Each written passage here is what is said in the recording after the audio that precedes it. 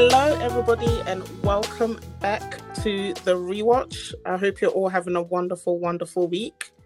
How's your week going? It's going okay. I can't believe another week has come upon us. I Another week know, ending, like I said. But it's okay. I mean, still alive in I 2020. know.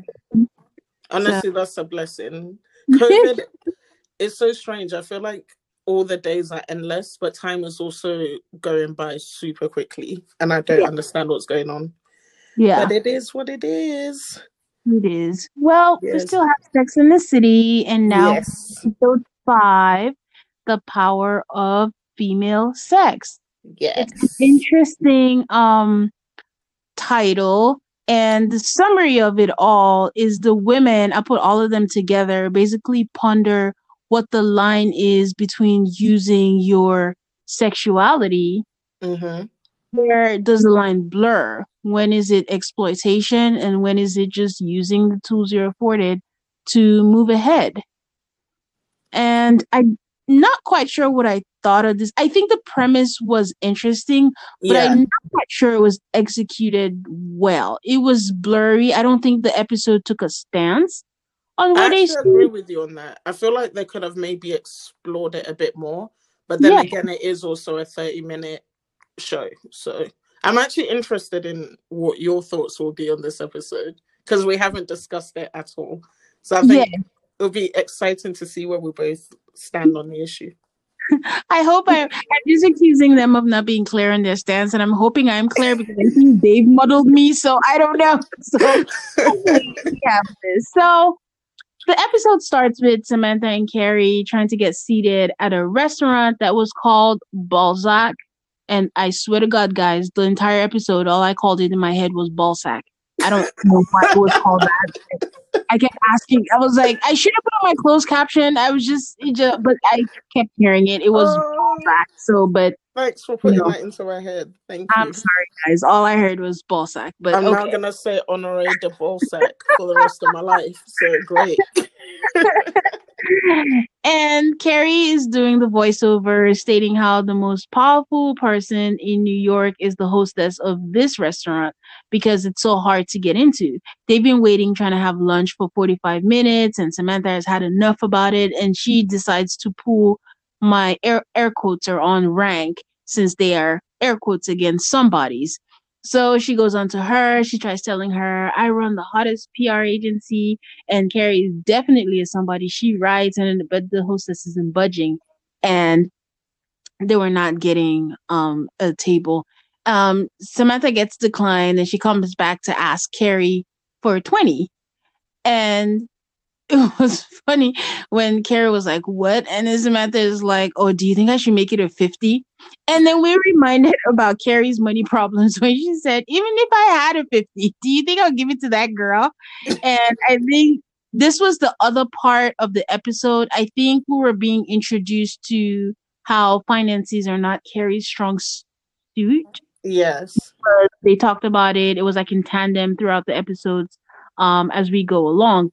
The one fun fact that I found was I'm a credit nerd. I'm always reading the credits before or after. And I saw that the story, I think we've talked about the fact that it was written by men, Darren Star specifically.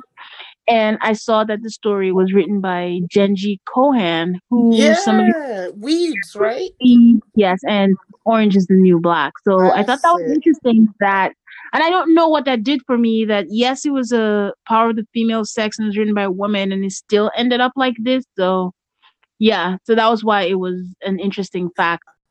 Genji was most in the news. Her son committed suicide, if I'm not mistaken. Oh, oh So man. That's sad. yeah.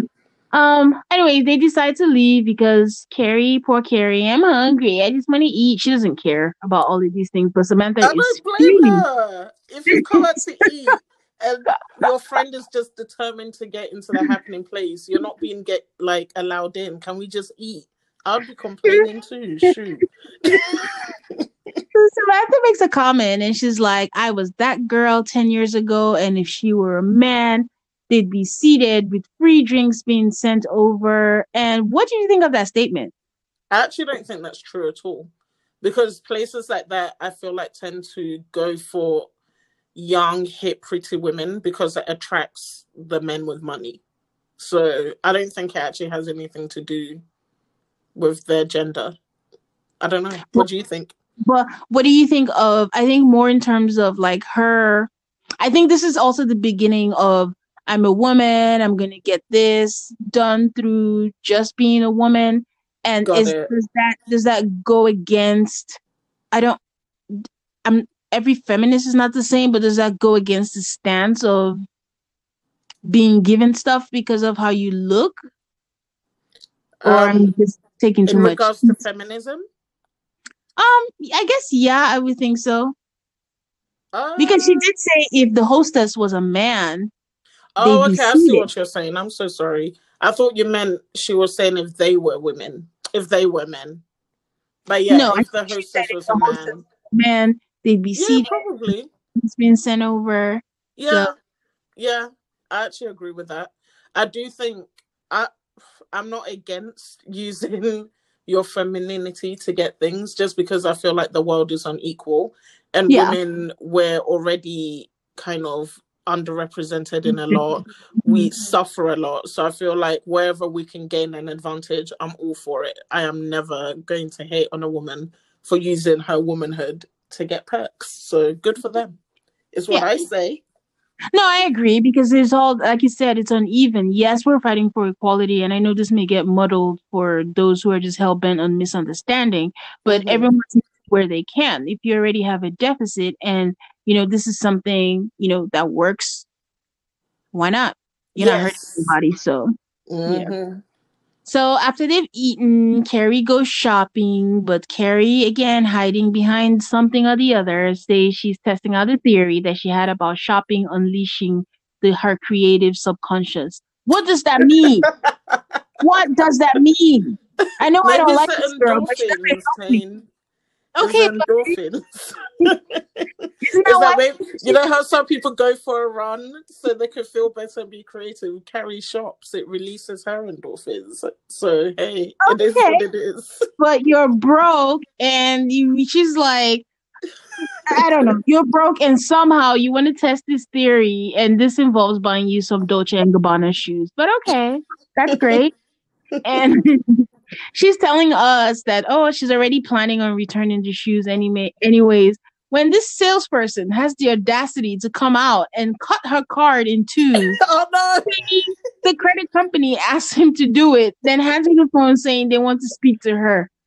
Girl. You know, that bit made me laugh because I feel like at that time you always see people's credit cards being cut up in movies and TV. But I'm like, do they do that in real life? Wouldn't they just say your card has been declined? Hand it back to you and keep it pushing.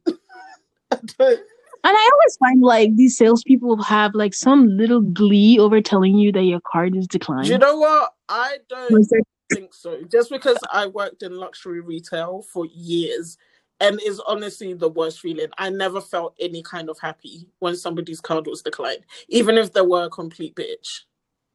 It's just so humiliating. And a lot of the times nowadays, sometimes, because I've had people come back literally like 2 minutes later and their card worked fine. So I don't even see it as a like getting back at someone thing. Because sometimes it's literally because your bank is like, is this really you? Send us a text to confirm it's you, blah, blah, blah.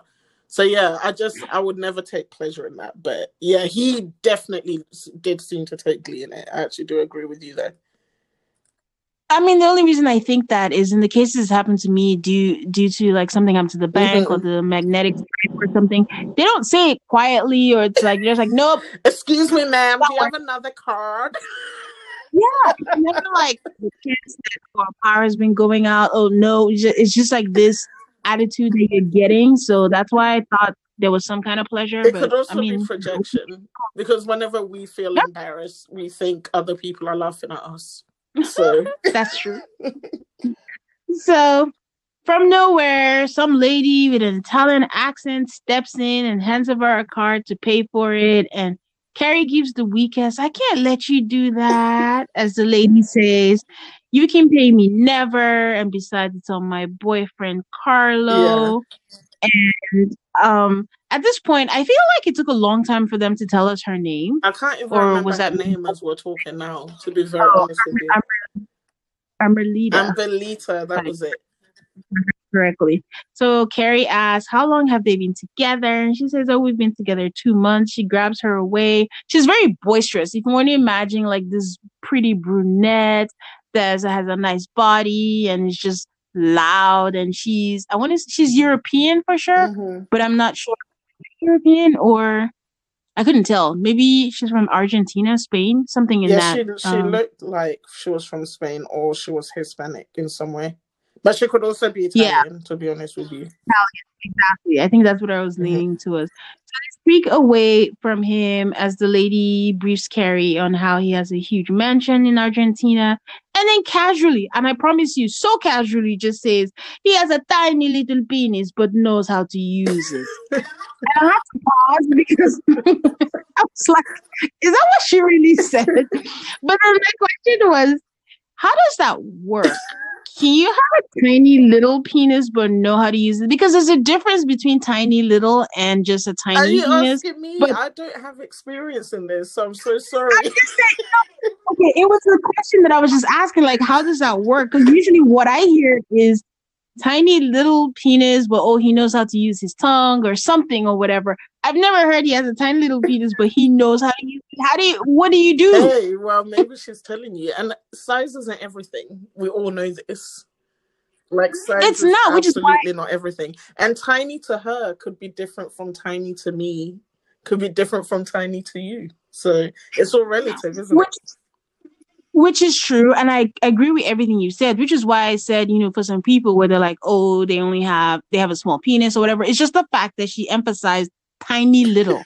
2 adjectives. So in my mind, we're talking micro. Do you know what? I thought that too. I was like, oh man, does this man have a micro penis? And the way he just waved so cheerily. And then I thought about the act. I imagine telling all your friends, oh my gosh, I've got a role on Sex and the City. I'm going to be playing a man with a tiny little penis. It just made me chuckle. She didn't just say tiny little, she said tiny little penis. That was how she said it. So in my mind, we're talking micro. But then it also made me realize or remember that fact is fact that women talk. Oh, of course.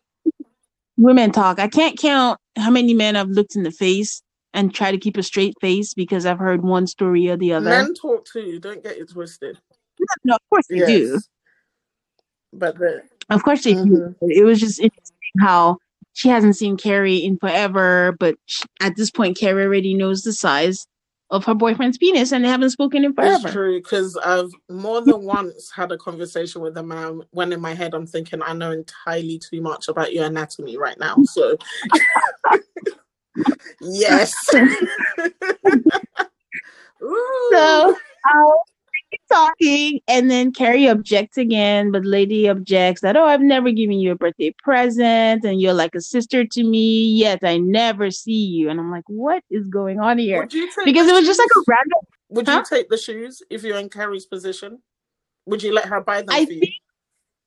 I wouldn't, because I ordinarily don't, but I think the way Armelita was, she was really pushy. She was. And it's public. And it's not, and I think it's very easy to succumb to it. And then honestly, the fact where it's not her money, it's the guy's money, he has money, I was just like, sure, why not? That's exactly where I was, because I was like, I wouldn't have let her buy me the shoes. But as soon as she said it's on Carlo, I think his name was, then I think I would have. Because if the man wants to spend his money, that's his business. I don't mind taking advantage of him, but her, I wouldn't have. And they're not cheap shoes. They're at Dolce & Gabbana, so they're going to be very expensive. So Carrie tells us a little about Amelita and say they've only met a few times, despite her saying she's like a sister and they're friends. And most people actually consider her to be Eurotrash. Yeah, when I heard that, I was like, well, I haven't heard that in a very long time. I know. She never really actually went into, I think it would have been nice if they defined what Eurotrash was to them. I mean, you can conclude what it means, but I feel like it was a very common phrase at that time. So I don't think an explanation was really needed. Yeah. Okay.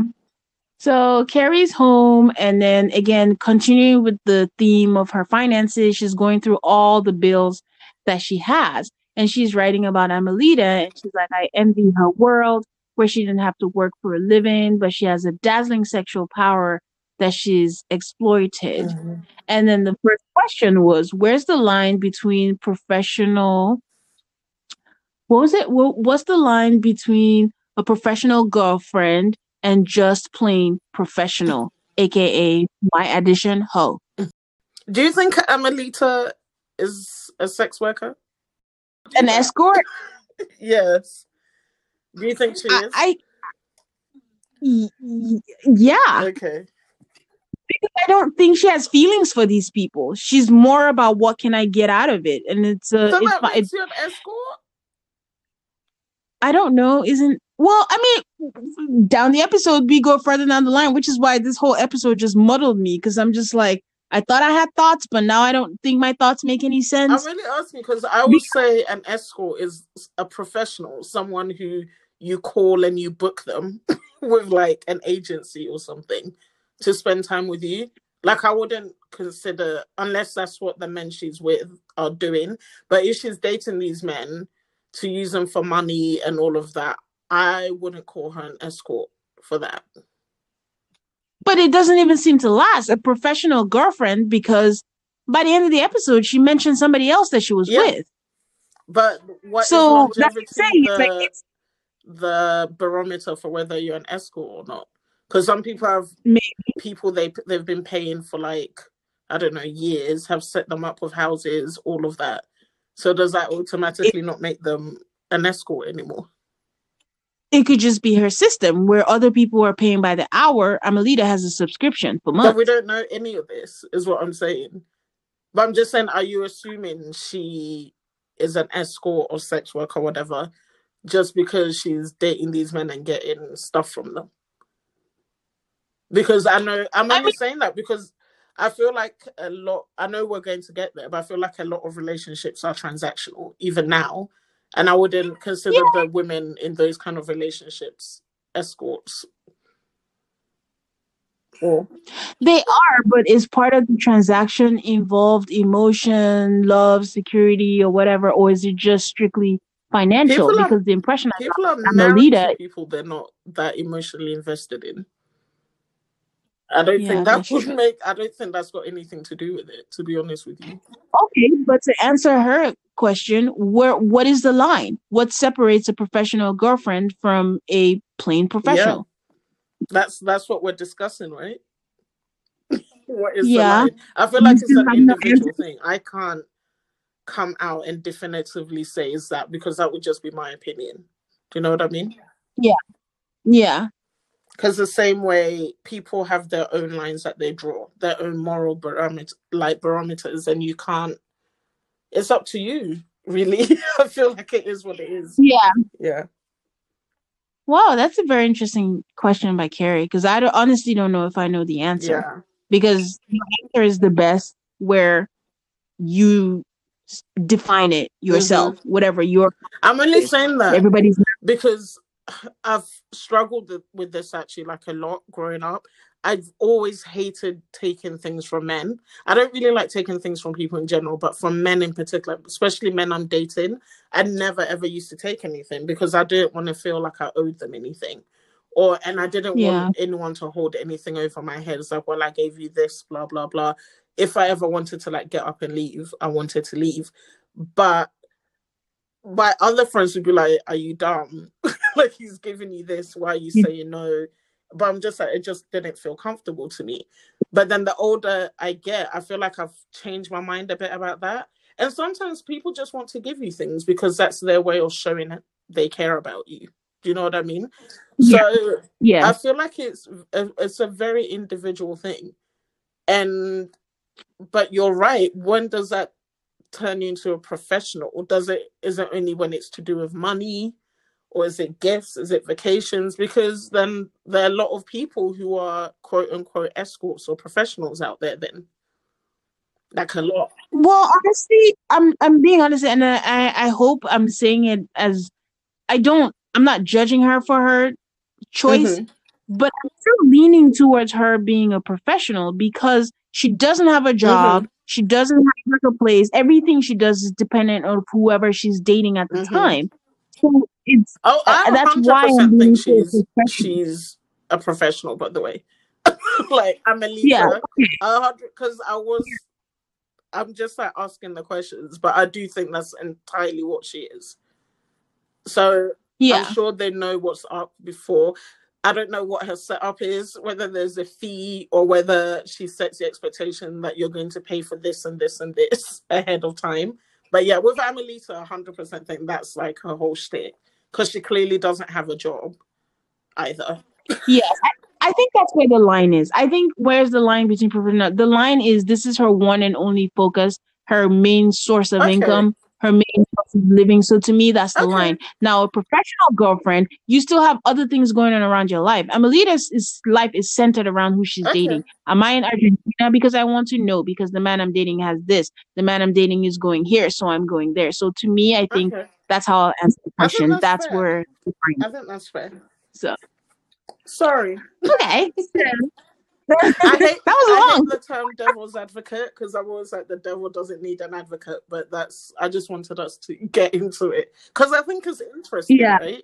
It's very easy to dismiss something, but if you really think about it, it's everyone's line could be different because some people Yeah. think taking anything from a man that could be considered prostitution or whatever. Do you know what I mean? So Yes. it all Yes, I depends. agree. So the women gather to ponder this question and they're playing poker. And Samantha says women have the right to use every means afforded to them to achieve power. Even if it's Miranda was like, even if it's sleeping with them. And Samantha says, even if sleeping your way to the top is what it takes. Mm-hmm. Charlotte goes, that's exploitation. But Carrie was like, so you advocate the double standard. Women should use their sexuality to get ahead, but men shouldn't exploit.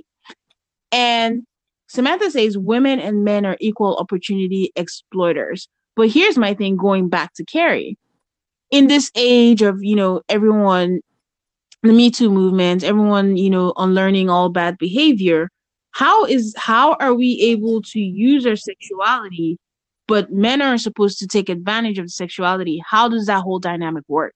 I feel like Me Too or not, that's is just going to happen. Unfortunately, I feel like the whole point of the Me Too movement that is unwanted. Do you know what I mean?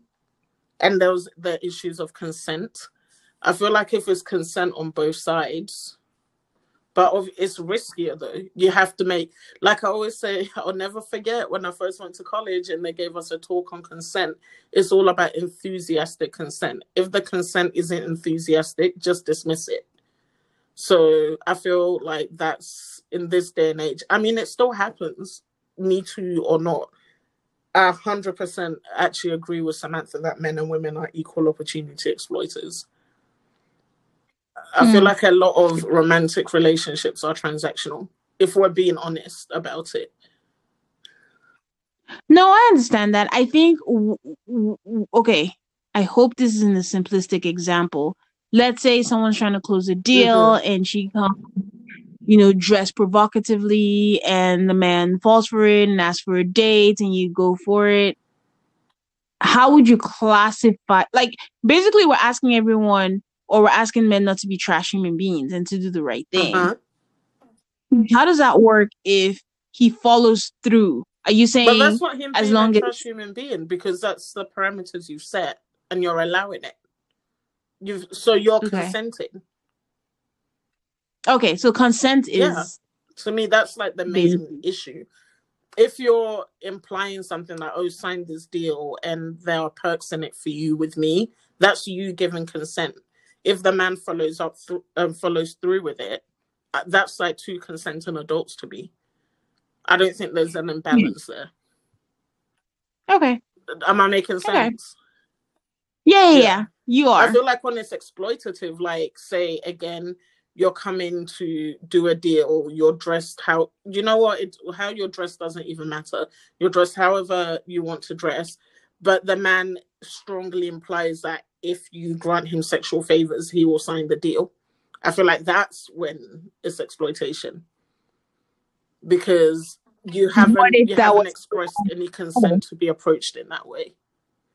If you decline, and he's like, okay, fine, and then does it on the merits of the deal, whatever, cool. But if you decline and he's like, well, I'm not going to do it because you won't sleep with me, then that's definitely wrong. Okay. I don't know if I'm making sense. No, it is, but I think there's just a blurry line they're between blurry lines. That's why you should keep sex out of business and all of that. Keep it away from anyone you're not dating or actively trying to date. That's the whole point. Let's all be professionals in the workplace. Okay. Then Charlotte throws a curveball, and she asks if she's getting that. What if she's getting professional advantage because the person finds her charming? And she talks about this famous artist who has invited her to his farm, but what if he wants more? Miranda, call me if he does anything like that, we'll sue the hell out of him. And I thought that just cracked me up. It makes me laugh because that's what I mean about, like, you know, equal opportunity exploiters. I'll just give an example. I have a very good friend that every single interview, like every job he's ever interviewed for, he's always got the job, whether he's been qualified or not, because he's very charming. People want to be his friend. He's very good at putting people at ease, men or women. It's like a good trait he has. Do you know what I mean? Yeah. And it's the same. Going back to episode 2, I think, when we're talking about pretty privilege, I feel like it all plays into that. And when I say pretty privilege, I feel like the better you look, the more charming, whatever. And I think regardless of gender, people treat you better. So if people find you charming, they want to be around you and they offer you more opportunities. Everybody's exploiting something. Does that make sense? I feel like I'm rambling. I agree. No, I agree, because when you talk about the pretty privilege, I think it's the same thing. Like even something as simple as influencers. I think when someone has the whole package and they look a certain way and they have people are attracted to want to be like them, to want to get the likes and get the follows. So it's all exploitation, isn't it? So somebody's exploiting their charm or whatever, and somebody is also exploiting the person providing that charm because they want to be around, I don't know, in nice things, aspirational things. If we're honest with ourselves, we all want something from somebody at the end of the day. Yeah, even if it's close proximity to say, oh, I know this person, or I have an in with this person. Okay, yeah, I agree. So while they're speaking about it, the doorbell rings and Miranda says in the most exasperated voice ever, it's Skipper offering to pick me up. And she looks like she's just over him. And I just don't understand why she's still dragging this relationship. And I will say this made me notice that the continuity in this show, in this beginning, at least so far in season 1, is a little choppy. Because 1 minute there's Miranda, 1 minute you forget that there's this whole thing with Skipper. We don't know if it's still going on or not. And just popping up every now and then. And then also, further down in this episode, Carrie goes on a date with someone that has an adventure with someone, but you remember that the last episode, she just set a date to have a date with Big. So you like, oh, what is happening? So you have to suspend all disbelief, but I do find that it's a little choppy. Recorded it in a different order and just slotted them in. Because certain things and then certain themes, and you're just like, what? Because I couldn't, but again, season 1, everyone's just trying to find their foot. That's how it is in life, But again, I don't know why Miranda was just dragging with Skipper, but when Carrie was like, oh, he's like a seal pup, and she's like, yeah, a seal pup that sometimes you want to club. I'm like, wow. That was just so. And then she's like, I don't even know. She opens the door and she's like, oh, you're here. You're an hour early. He's like, oh, that's fine. I mean, I can wait. I'm just like, gosh, I remembered what you spoke about the episode earlier where you're just like, he doesn't have respect for himself and he just allows you to speak to him. Like, why would you wait in the hall? I hate waiting. So I don't understand why you would wait a whole hour. Didn't you want to shake him? Like, grow some balls, Skipper. Some ball sack. Hey. symbol. Hello. But Miranda is over it, and she's like, "It's okay. I'll just go. We'll leave now." And then they head on out. Carrie, the girls have left, and Carrie's trying to have an early night when Amelita calls her. She's so boisterous. I don't know. Every time she called, I just felt happy. She's like, Carrie, where are you? Come on. And she was a really good guest star. I'm pretty sure she didn't get a nomination because she's not a big name, but she just really played her part really well. Cigarette holder. She's the kind of person I'd love to hang out with like once every 6 months. Like just for a good night out. Any more than that, and I'd find her draining. But she's fun for sure. Sure. Yes. That's apt. So she invites her out and lets her know there's someone she's dying for her to meet and she should come by. But Carrie being Carrie, we know Carrie. She gives into peer pressure easily. We knew she was going to go out. And she's like, I'm not going to get my new shoes, be punished. And then she heads out. And it's the same restaurant that she and Samantha had been trying to get, Balzac, people call it.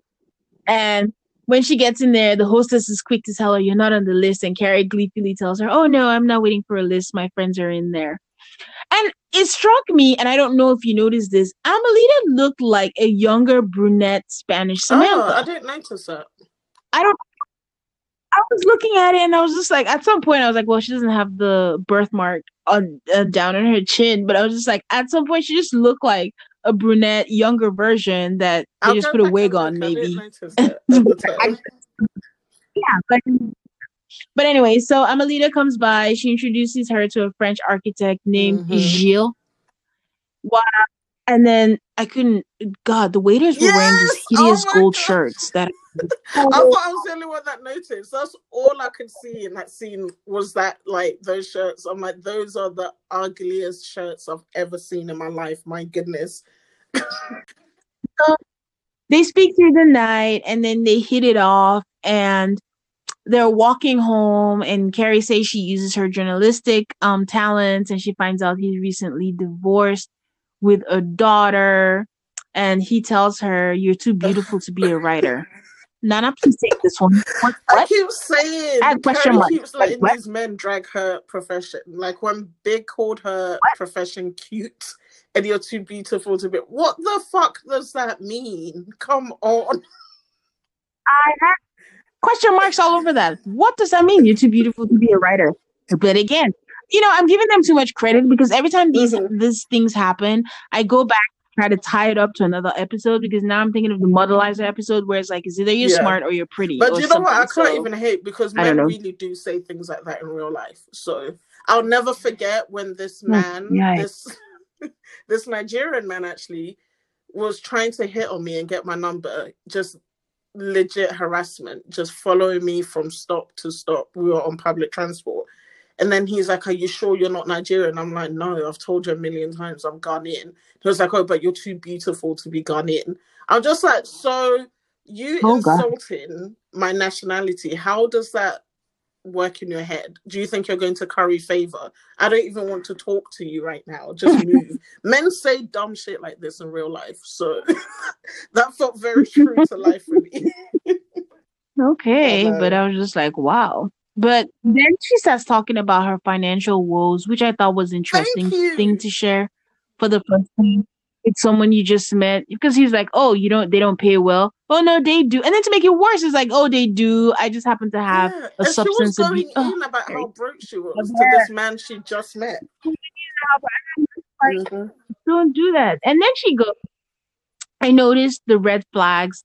He was divorced, French, and impossibly handsome. Now, I don't know if she's being coy, but it made me think, like, what are some things that you consider red flags? I think when I was younger, I did think divorce was a red flag, but I'm older, thankfully.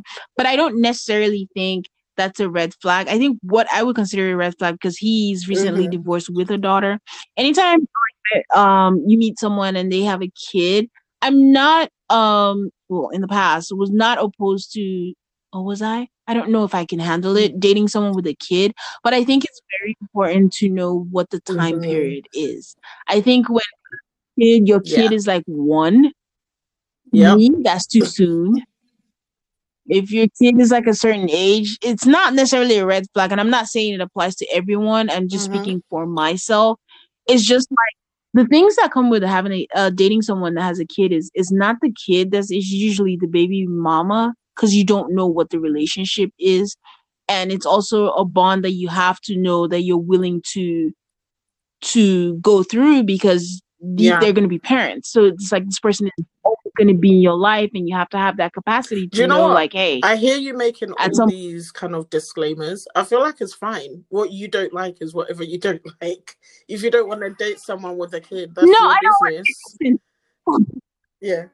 I get it, but we live in a world where it could be interpreted like I'm saying they're bad or not, and I'm trying to just emphasize that I'm not saying that at all. There's nothing wrong with it. It doesn't make anyone bad or good. I'm just saying, like, I think everyone has different emotional capacities. Some people can't date someone with children. Some people do want people with children. So that's why I'm putting this disclaimer, just to emphasize that I'm not by any means saying there's anything wrong. I'm saying what's a red flag for me. Like if you have like a kid, like if you have like a 5-year-old kid, okay, that's enough time passed. You've established your routine or whatever. If you have a 1-year-old kid, well, that's pretty recent. Like and recently divorced. You know. Yeah. So are there any things you would consider like your red flags? I think Carrie was being funny because impossibly handsome. Actually, no, that is a valid red flag. I've heard people who don't like it. And honestly, I know you disagree with me, but I've always said I don't like men who are overly pretty. I like my men, I prefer attractive men rather than pretty men. I like a sexy man. I don't want my man to be the prettiest one in a relationship, but that's just me. But obviously that's not a deal breaker for me. I'm not gonna go, oh my gosh, I'm not gonna date you because you're just far too good looking. You know what I mean?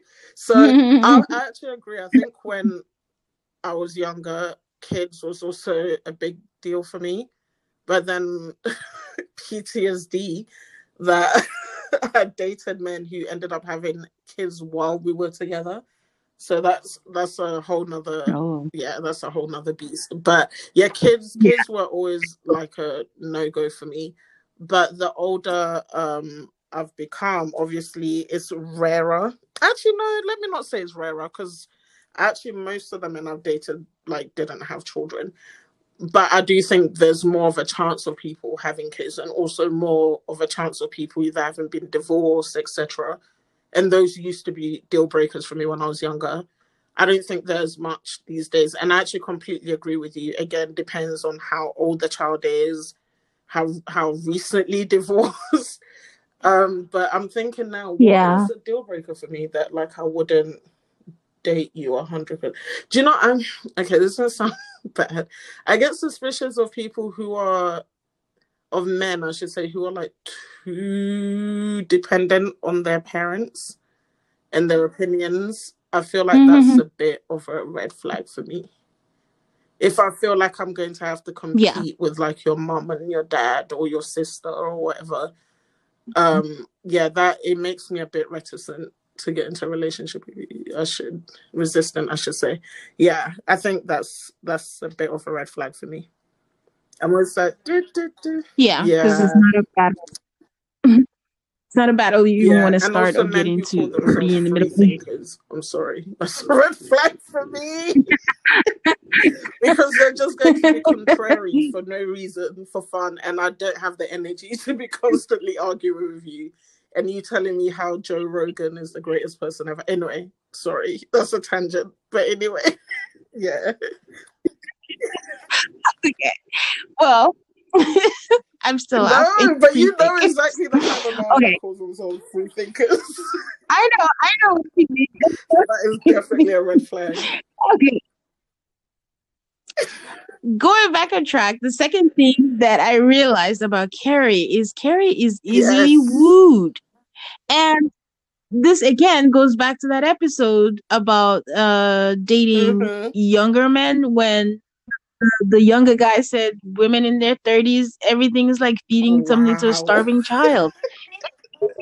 It could be the littlest thing. Like, she just met this guy for the first day. I remember how like Big just asked for a number, and she just gets, even the 20-something-year-old guy it doesn't take much for her Yeah. to swoon or to fall for a guy, and she's just really maybe is just the attention she likes, or maybe she really, but she I seems think to it's really like attention. them. And I actually think Carrie is a romantic. And I never thought about her like that until we started rewatching it. But I do think she just loves romance. But I don't think she's desperate at all, though. You know, you're going back about, you said 30-something-year-old man is like feeding something to a starving dog. I don't think she's desperate. I think she just likes being romanced and showered with attention. No, I don't think she's desperate at all, because even on that episode, I think we discussed my interpretation of that statement wasn't necessarily desperation. It was more of the bars on the floor, that when we see someone good, you're just like, oh wow, you're a rare gem. I appreciate it so much. So not necessarily desperation, but I just, like I said, like what we said earlier, how these men keeps, like, Big said something about her being a writer, or somebody saying something, and she just giggles, and she just, I'm just like, Carrie. Where's some balls? So she just, it's much for her to be all ha ha ha, la la la. Sure. But she was really already into this French guy after one night. So into her closet, going through that whole thing, it really truly is a phenomenon that I don't understand. But the whole having a closet full of clothes but having nothing to wear. You don't understand this is one thing that's, huh? Oh, no, okay. I mean, like, it's true. I don't understand how that happens. How can you have all the clothes in the world and still have nothing to wear? It's a strange phenomenon, but I literally wear like the same 3 things ever. Yeah. And I feel like this is most women. This is why shopping is usually like a thing. But I would really like to understand the science of it. But yeah. So we switch over, and somebody shows up to Carrie's apartment. Skipper the incel. My God, this guy's like a gnat. He won't go away. And at this point, I feel like Carrie's in their relationship, because he just keeps going to Carrie to vent. And yes, for a reminder, Skipper and Carrie were friends. She's the one who introduced him to Miranda. I'm glad you brought that up, because when I was watching the episode, I'm like, why is Skipper at Carrie's house? And I was like, oh my gosh, I actually completely forgot that they were friends and he met Miranda through Carrie. So that's why. Duh. They're so unlikely. And this is another example of why I think maybe the season was just a little bit choppy, because she's more of a close friend to, I think, Stanford. We've barely seen Stanford, but we've seen Skipper show up to her when he harassed her to call Miranda on the spot. And now he's in the house and he's just venting, and he's going about Miranda, saying how the sex is so good. It's all he can think about. Is it possible to be addicted to a person? And I'm like, this is a natural phenomenon, Skipper. Don't feel so special. I mean, for women, you're called dick whipped. So basically, he's pussy whipped, and this is absolutely a thing. And he had me to flashbacks when I was addicted to a person. Well, when you were dick whipped, wow. I'm just messing with you. Don't say that. No, and I think ultimately the definition of that is all like, I mean, listen, by your 30s, we've all been addicted at some point or the other. I think there's that thing where I read where somebody said, you have amazing sex with someone, something about the more amazing the sex is, the worse they are for you, because they don't give you anything else. Emotionally, and they take you on this roller coaster, so it makes the sex more. It makes it feel more intense, because that's basically the closest emotion that you're getting, because they're depriving you of anything else. Because Skipper was like, you can tell that it's putting her off, but I can't help myself. Like, I just keep going on, and she's not really into it. Like, he knows, like, he's aware. I give him credit for that he's aware of that. My sympathy for Skipper ran out many episodes ago, because I'm just like, you're allowing Miranda to treat you like crap. You really are. So I don't know what else to say to you. This is me coming in saying Carrie's a bad friend. I feel like Carrie just needs to tell him to snap out of it or wake up. You know how your friend is, Miranda. You can see this guy is like beating himself up about your friend. And instead of kind of guiding him towards the light, you're enabling him. So I think she's been a bad friend to Skipper. But there's only so much she can say, because honestly, I do feel Skipper is aware. Yeah. Skipper knows. Skipper says with his mouth, he's like, Miranda never lets me spend the night. And he says it again, that You can tell that I'm putting her off and she's turned off by it, but I can't help myself. And then this is where it's absolutely tapped out. This guy disgustingly says sometimes I don't even shower because after sex because I just want to smell her on me all day. Bye. Do you know why I'm laughing? Because when I was watching that episode, because when Carrie opens the door, she's in her nightgown, the most matronly nightgown, which doesn't seem very Carrie-like at all. She literally looks like Rose from the Golden Girls. But and then she's getting changed while Skipper's telling her all of this. And I was thinking, have I ever seen Carrie take a shower since we started watching this episode? I feel like she's always getting dressed and never showering. But anyway, Yeah. it's another story for another day. True. But I did point out that that Carrie doesn't even rate Skipper because she's prancing around him in her bra and everything else. Because he would do that. But rate Skipper. Like Skipper is just a being. Not even himself. So that's its own. But you know what would have been cool? Would have been an episode. Maybe it does come. I don't know. That explores Miranda's thought process in keeping Skipper. It just seems. She probably just likes sleeping with him. That's it. It's not her fault that he decided to attach all the extra. Because in Miranda's credit, she's allowed. But she's been very clear about how she feels about him and what she expects from him. To him, she's been very clear to everybody else, but not to him. Because why would you let him come pick you up? Like Miranda normally would just be like, "No, don't worry, you don't need to. Don't make it all complicated. We're just here." I disagree. I think she's been very. Miranda would do that. I feel like she's been clear to him. I don't think picking you up and all of that. I don't think that's a big deal. That time when they went out and she's basically telling him that she's not interested, and then he kisses her, like all the way back then. I feel like she's been very clear how she feels about him. No, I think the relationship started, not quote unquote relationship, started afresh when they started having sex. But since then, she's not said anything to him. What do you want to say to him?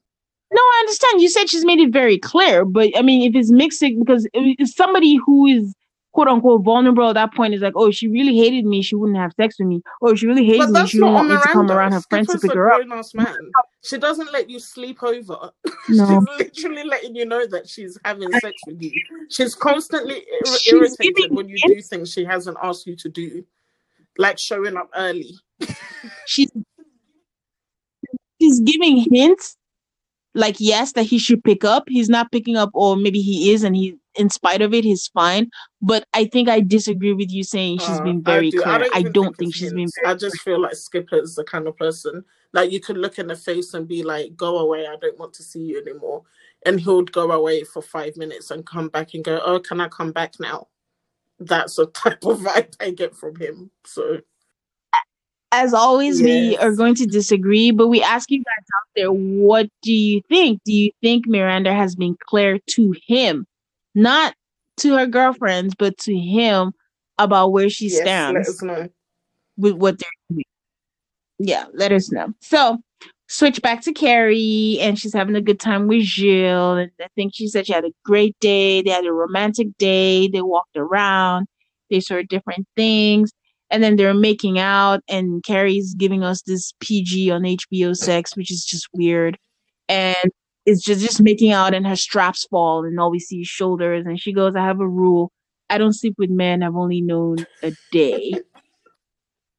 Were you surprised by that? Because it seems like the kind of dumb stuff Carrie would say. But made me chuckle, because I was like, okay, girl. You know what is that? No, I think it is very on brand for Carrie. But honestly, I feel like if I was Gilles, it would be one of those things where I'm like, okay, yeah, we've heard this. They both knew what was going to happen. So they go ahead.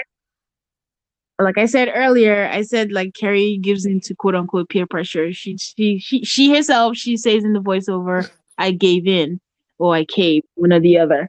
So we wake up in the morning, he's kissing her that he has to go. And she's like, oh, like I can come with you. He's like, no, he has a flight to catch. She's like, enjoy yourself, get room service and have fun. And I'll call you. Then when he left, she's like, wait, he doesn't even have my number. And I'm just like,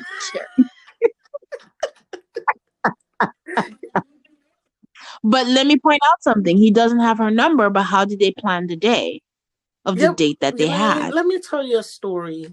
In the land before cell phones. No, I'm joking. I'm messing with you. But literally, you could just be like, I'll meet you at this time here. And then you just show up. I don't think it's implausible. That's true. But they didn't have that because they ended. They didn't. He said, maybe. I'm in New York for the weekend. I'd like to see you tomorrow. That's what he said to her. So I'm sure they're going to meet you at this place at this time. Yes. So she turns around and is looking around, and by the phone, she sees an envelope. She thinks it's a cute note, and then she opens it, reads the note, and then he's left her $1,000. My first thought, blessings on blessings on I can pay my bills. This is what I was saying. I was so interested in what you were going to think, because the whole hand rigging, I would have been like, oh my gosh, thank you, Jesus. That's all I would have thought. No. And I'd be like, I will never lack. Whatever I need, I will get. Amen. Because younger me would have made a big deal about it, but now I would have been like, blessings on that, because she didn't know he was going to leave $1,000 and she was going to sleep with him anyways. Half the night telling him how broke you are. You just met him. I would have been thinking, oh my gosh, that's so nice. Yeah. He wants to help me pay my bills. Okay, thank you, Jesus, and keep it moving. But anyway, she calls the girls because I think it's knowing on her. And Samantha is just like, money is power, sex is power, money for sex is power. I'm like, Samantha, you should be our patron saint. But has no stress in her life. She's just like, I don't see what the problem is. But I did find it so cool how they were just all ordering what they wanted. Because they told her to get whatever she wanted. Like, that didn't mean you and your 3 friends, Carrie. But hey, I feel her. That's what I would have done. That's okay. He's rich now. And then Carrie's like, oh no, we should pay for it. And then she's like, no. He told you to order room service. If he can afford to be dashing out $1,000, he is not going to miss another few hundred of room service. Okay. And then Samantha says men give and women receive. And that just triggered Miranda for some reason. He just went off. And they were going all that. And Carrie's like, guys, it's okay. I'm just going to write it off as a bad date with a cash bonus. Which was fine. But I didn't necessarily think it was a bad date. I don't know why she would call it a bad date. I'm a good date with a cash bonus. I don't know why she said that, but I think she was feeling guilty. And, I'm not going to write off her feelings of feeling weird about it, because I can imagine just in that moment, you're just like, whoa. Because, at the end of the day, it's just like you basically had sex for money. I don't think she had sex for money. So I honestly feel like the money had nothing to do with the sex. I feel like he liked her. Like he literally, not like in love or like has feelings for her. He enjoyed her company for the weekend. Literally the first few minutes of you talking to this man, you're complaining about money and how you can't afford to pay bills and rent. He enjoyed spending time with you. You wanted to sleep with him. He wanted to sleep with you. Even before any money came into the equation, he's leaving back to his country. And he said he's probably like, oh, let me give her some money to help her with her bills. That's how I saw it. I wish you could see my eyeballs, because goodness me, for perspective, I did not think that at all. What I was thinking is, Amelita is running a business and put up Carrie, seeing as her card got declined, that she could use the money, and he wanted someone for the weekend, and she's like, hey, this is a perfect fit. He all along that he was going to pay. It was what it was. That's why he didn't ask for her number. That's why he's like, I'll call you when I come back. That's why he did it, because all along the arrangement with Amelita, and Amelita knew, but Amelita is playing it coy because she's smart. She's like, how can I help Carrie, and how can I get this man? And this is what it was. It was always an arrangement from the get-go. Because I can see, I feel like that could also support that view, definitely. That's why when we go down the episode, when she's like, okay, the first one worked, it's not like Carrie called her to complain. She's like, okay. So she's down, unspoken rule, and try to introduce her to somebody else. Yeah, that was interesting. So her friend is pimping her out. That was my whole thing. Yes. And then she's like, how can I help? Because, if your card's getting declined, you're really in dire straits. And I think she was complaining to her about money too. Because all this episode, she's just been telling everyone who has an ear about how broke she is. So yeah, so absolutely, that's what I thought. I didn't think it was like he liked her. That guy was just trying to bust a nut for the weekend in New York. You can still like someone and still want to sleep with them. I don't think they're mutually exclusive. I think you can think you're a nice person, but not like romantically. I don't mean like in love or like. I mean like as in just like her company. Yeah. Oh, okay. I thought you meant like because that's kind of dismissive when she says, "Oh, I'm a writer," and he's like, "Oh, cute, sure." Wow. Okay, you're literally making me look at everything with new eyes. Oh, that's the fun part about watching this. So he thought she was an escort from the beginning. But anyway, yes, that was absolutely how I viewed it. So, and I think that was also when I said defining what Eurotrash meant at that time. I think that New York people can be snooty, but not without actually saying the word, because that was why Carrie also asked that question: what's the line between a professional girlfriend and a professional? So, anyways. So now we switch to Charlotte. She's with the person, Neville Morgan, who's the artist that she said she might get a job because he finds her charming. And she arrives at the farm to go see him. And all I could think about was all these actresses who have producers that ask them to meet at the hotel rooms, and how, you don't think anything of it because, like I've read, they say all of them meet in hotels all the time. It's come into it, but as soon as, again, looking at it through new eyes, 2020 eyes, when Charlotte just walked in, honestly, I was just thinking about her safety, because I'm just like, this is a huge barn and you're by yourself. But anyways, the artist reveals his pictures, and it is basically all pictures of vaginas, but he calls them cunts. Charlotte is clearly uncomfortable, as we're told that she does not like the C word. He calls vaginas the life force and the source of all power. And then from nowhere, his wife, Katrine, comes in, and she brings in food and drink, saying, "Oh, would you like something to drink?" And I think she was supposed to represent, and I don't know, they like to blur the lines on Sex and the City. It's like they all life matter things sometimes. So I think the wife coming in, to me, kind of made it seem like that's okay. She's here. He's not doing anything. Kind of reducing the optics versus if it was just him and Charlotte versus him, his wife, and Charlotte being on there. I think before, does that make sense? When she was describing this man wanting to paint her, when she first got there, I was kind of like, this old, weird, creepy painter. But when he started talking, I actually completely bought it. I don't think he was trying to hit on her. I do think he just genuinely wanted to paint her. But isn't that part of it? Like, if you think of all the stories you've heard from all these producers in Hollywood or whatever, they're charming and they try to make you feel comfortable. The thing is, he hasn't done anything untoward. I can't go by what he could do. I can only go by what he is doing. And he asked to paint her, and she says yes. So I don't see. Yeah, I was working my way to that, but he hadn't asked that yet. I'm saying, like, before, it's kind of like very extreme, but it's like grooming. It's kind of like, oh, I'm buying the kids stuff. I'm not doing anything. But you get comfortable and one day you molest a child. So, I mean, I'm not going to judge you by, but I'm warming you up. Yeah, he hadn't asked her to do that, but he's going on about how cunts and this is this. And to me, I feel like his wife coming in was just part of, oh, look, I'm not doing anything. Get comfortable. Because to me, asking her, and then he says, every vagina that I've painted, cunt was what he was calling it. Every cunt I've painted of someone who has touched my life. And then from nowhere, he asked Charlotte, so I ask you, while you're here, would you pose for me?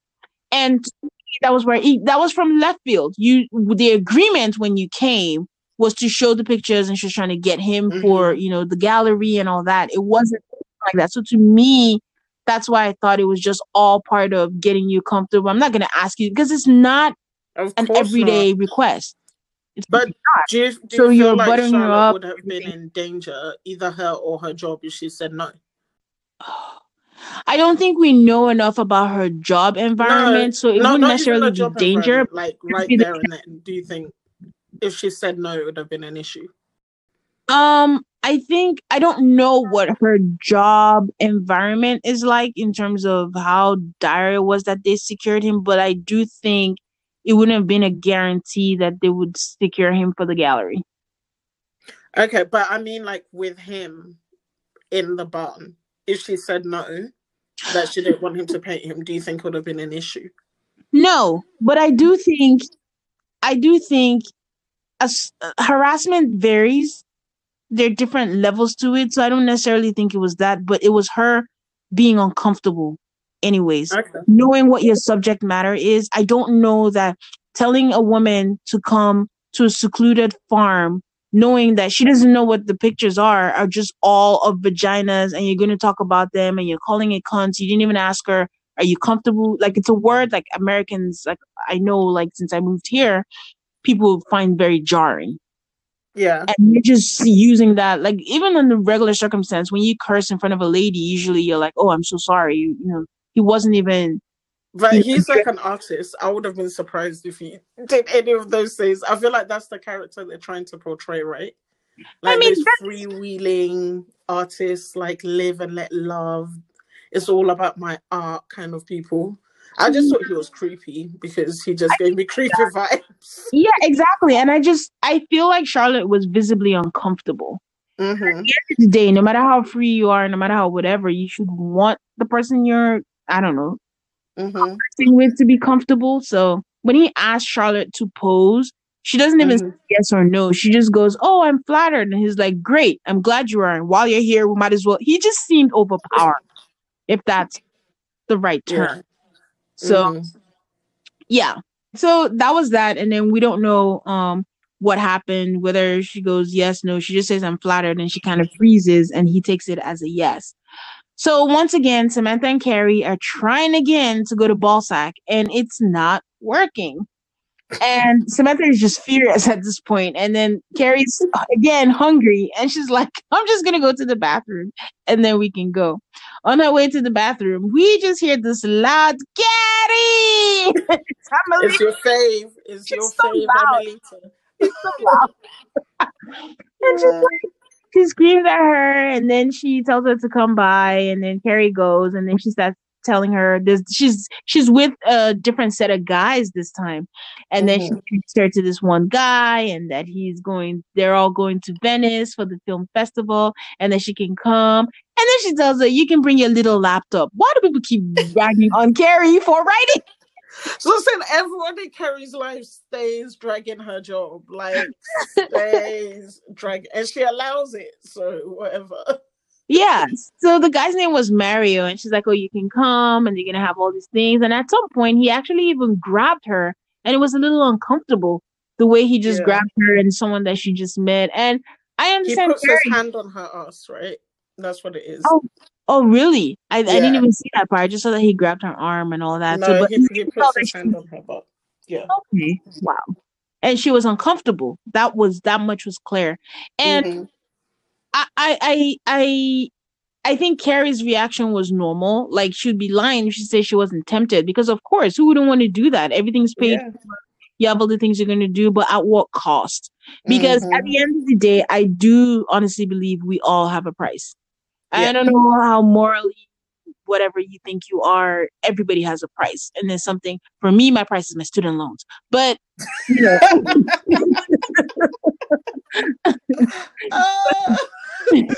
But everybody gets to that point. And, no, but I'm just saying, I think in life, you kind of think everybody has who they think they are until life puts you in a circumstance and you just don't even believe that you're capable. Let me click it for you. These are poetry clicks. Preach, my sister, preach. So, there's many things everybody thinks there are. No one is beyond anything. No one is above anything. So Carrie's dilemma at that moment, I think, was very realistic. Like, man, I could just go here, forget about my troubles, forget about that. But at some point, you have to, stand up for yourself. And Carrie, she's just like, this is not for me. This is not, what I'm supposed to do. And she makes the choice and she's like, no, I think I'm going to pass and all that. So that was the end. I was so proud of her, honestly, because I was kind of in her shoes as I was watching the episode, because part of me was like, ooh, like vacationing, film festival, that would be fun for like a few weeks. But then I was like, but there's so many strings attached to that like trip. Yeah. And you know this from the beginning. And I think it was kind of clear what it was when he touched her in that way. So yeah, I was actually proud of her for making that choice. That no, it is what it is. She could easily I guess she knows what her moral line is, and she wasn't going to cross it. And I was like, good for you. She could easily have chalked it to just YOLO, whatever. Because I mean, I feel like I've come across that a certain time in my life, where it was just like I was just, desperate for a job, and it's like, at what point or what line do I get to, even do I want a job? Like, if it's something you've done before, and I'm just thinking, once, okay, maybe everybody makes a mistake, but if it's something else that you do again and again, at this point, it becomes you. You know how some people do certain things and it's like, that's not me.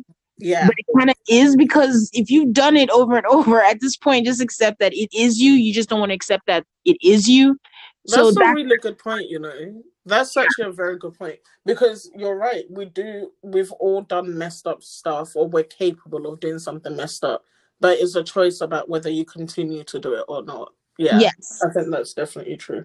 Yeah, so you have to get to that point where you're like, okay, I don't want to do this, so I don't become that person. Because if Carrie goes, to Venice and she has such a good time, and someone leaves this time another $5,000, and you're like, whoa, this is going to cover all the bills and paying. Then suddenly it's very easy to get swept up, and that just becomes. And she says that, doesn't she? Yeah. Yeah, because Amelita shows her 12 grand bracelet that someone's just bought for her. Yeah, and then she'll be like, it could be a bracelet here today, a vacation here today. But it's true. When does it ever end? Yeah. And then you will honestly become a professional. So. So Carrie goes on off to the bathroom, and then someone asks her for a tampon, and it's the most powerful woman in New York. The hostess has been denying them. And somehow that was all it took to get them a table. Meaning there was a table all along. Of course there was. There's always been a table. Those kind of people, they just want the right kind of people she wanted for Bolzer. But let me tell you something. This is another time that Carrie stays lying to her friends. She already lied to Miranda when she went to go see the 20-something-year-old. And I don't care what you say, Nana. She already lied to Samantha when she said she didn't know who Big was. And now she's like, I'm not telling Samantha how we got to the table. I'm just going to keep it to myself.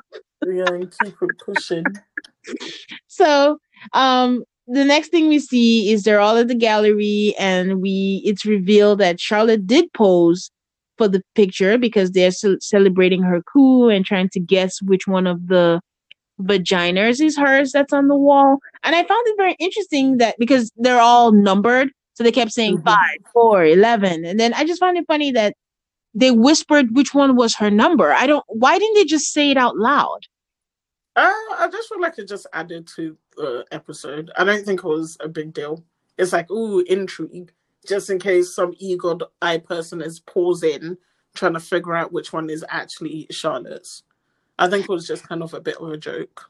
When we find out that she did do it, I think the one thing I asked myself was when the guy had said everyone that he's painted has been someone that has touched his life. So why did he want Charlotte? That's what I'm saying about these artists. I feel like he's supposed to be a very, like, a stereotype of an artist, where they'll be like, oh, this woman touched my life. She sold me bread one day. Like, I don't know.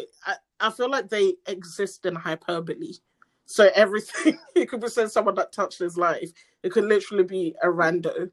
I feel like that was the whole part of the whole characterization of the artist. It's leaning into the stereotype. So the way I saw it was just a power trip. So again, I know. I didn't get that. I got that vibe that it was just a power trip. Like he just come, like maybe it leaning into let's say leaning into that eccentric person is like, will she or won't she? Like, okay, I'm just gonna ask her and see, what she says, and then she actually did it. But if every one of them had touched their life, Charlotte, you just met, and I don't know. I didn't get that at all. I think all of that was more about Charlotte than the artist. Yeah. About whether she was willing to lower her inhibitions or not. Yeah, I didn't see that deep into it. I'll be very honest. Okay. But yeah, so that's how the episode ends. And I think it was nice again that it's another episode that ends with the four of them just, laughing, giggling, and just having a good time. And, And I want to add, Carrie's wearing the most hideous kimono at this gallery of screening. It's not even... it literally just looks like she's in her dressing gown. She just left the house in a nice dressing gown that someone gave her, and it's got like applique all over this blood. I was like, Carrie, what is going on here? And I love seeing her style, because obviously that's a big part of the whole Sex and the City world is their fashion, especially Carrie's fashion. But this one, I was like, oh girl, no.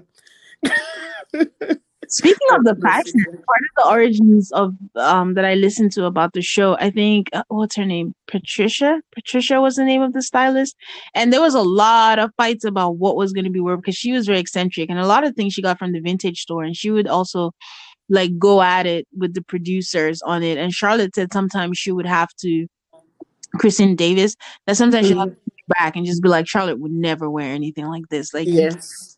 You can't give me stuff. And I think another fun fact about this is that Kristen Davis is so boisterous. How to put it? Like, she's so effusive. Like, when you're speaking or when she's speaking, she's always like dramatic, like a typical actress. And I also didn't know that she was sober. Oh, I didn't know that about her. Yeah, I didn't know that about her. So it's just so interesting how these women really were actresses, because they're not like their characters. Yeah, who'd have thought? Yeah. So did you have anything else to add? That was all about it. I think it was a decent, I did think it was a little uneven and like they didn't take a stance, but overall I think it was a decent episode. I think it was pretty good. But I actually think it's a good thing they didn't take a stand, because why should we have somebody telling us prescriptively do this or don't? I think that's the whole point. It's supposed to be an avenue for discussion. So I actually kind of like the way they left it a bit open. Yeah, I think it's more of the ladies having a stance, I think. Oh, yeah, okay. Interesting in that. That's what I mean by that. Not them telling us, but it's more, at the end of the day, I still don't know. I mean, I guess in some way we know individually in certain situations where they stand, but overall it was like, I knew where Samantha stood on it, but everybody else I wasn't quite sure. And then Carrie's the leading lady. They never actually make her, See, I think Samantha would have gone for it, because like she says, it's all about power and equal exchange to her. And I think Miranda and Charlotte would have said no. Well, we're not Carrie sure. Would be the one on the fence, and then she ended up saying no. We're not sure, because honestly, I wouldn't have thought that Charlotte would do the painting, if I'm being honest. Yeah, true. So. Everyone going against their character. But it was fun. I enjoyed it. I hope you guys enjoyed it too. And please continue to... You guys have been great at like giving us comments. We really appreciate it. Please continue to send them in. If you have any thoughts on the episodes, any questions, we love hearing from you. And once again, our handles are the Rewatch ×2, THEREWATCHX2. That's Instagram, that's Twitter, and the email at gmail.com. Bye. Have a wonderful week. Bye.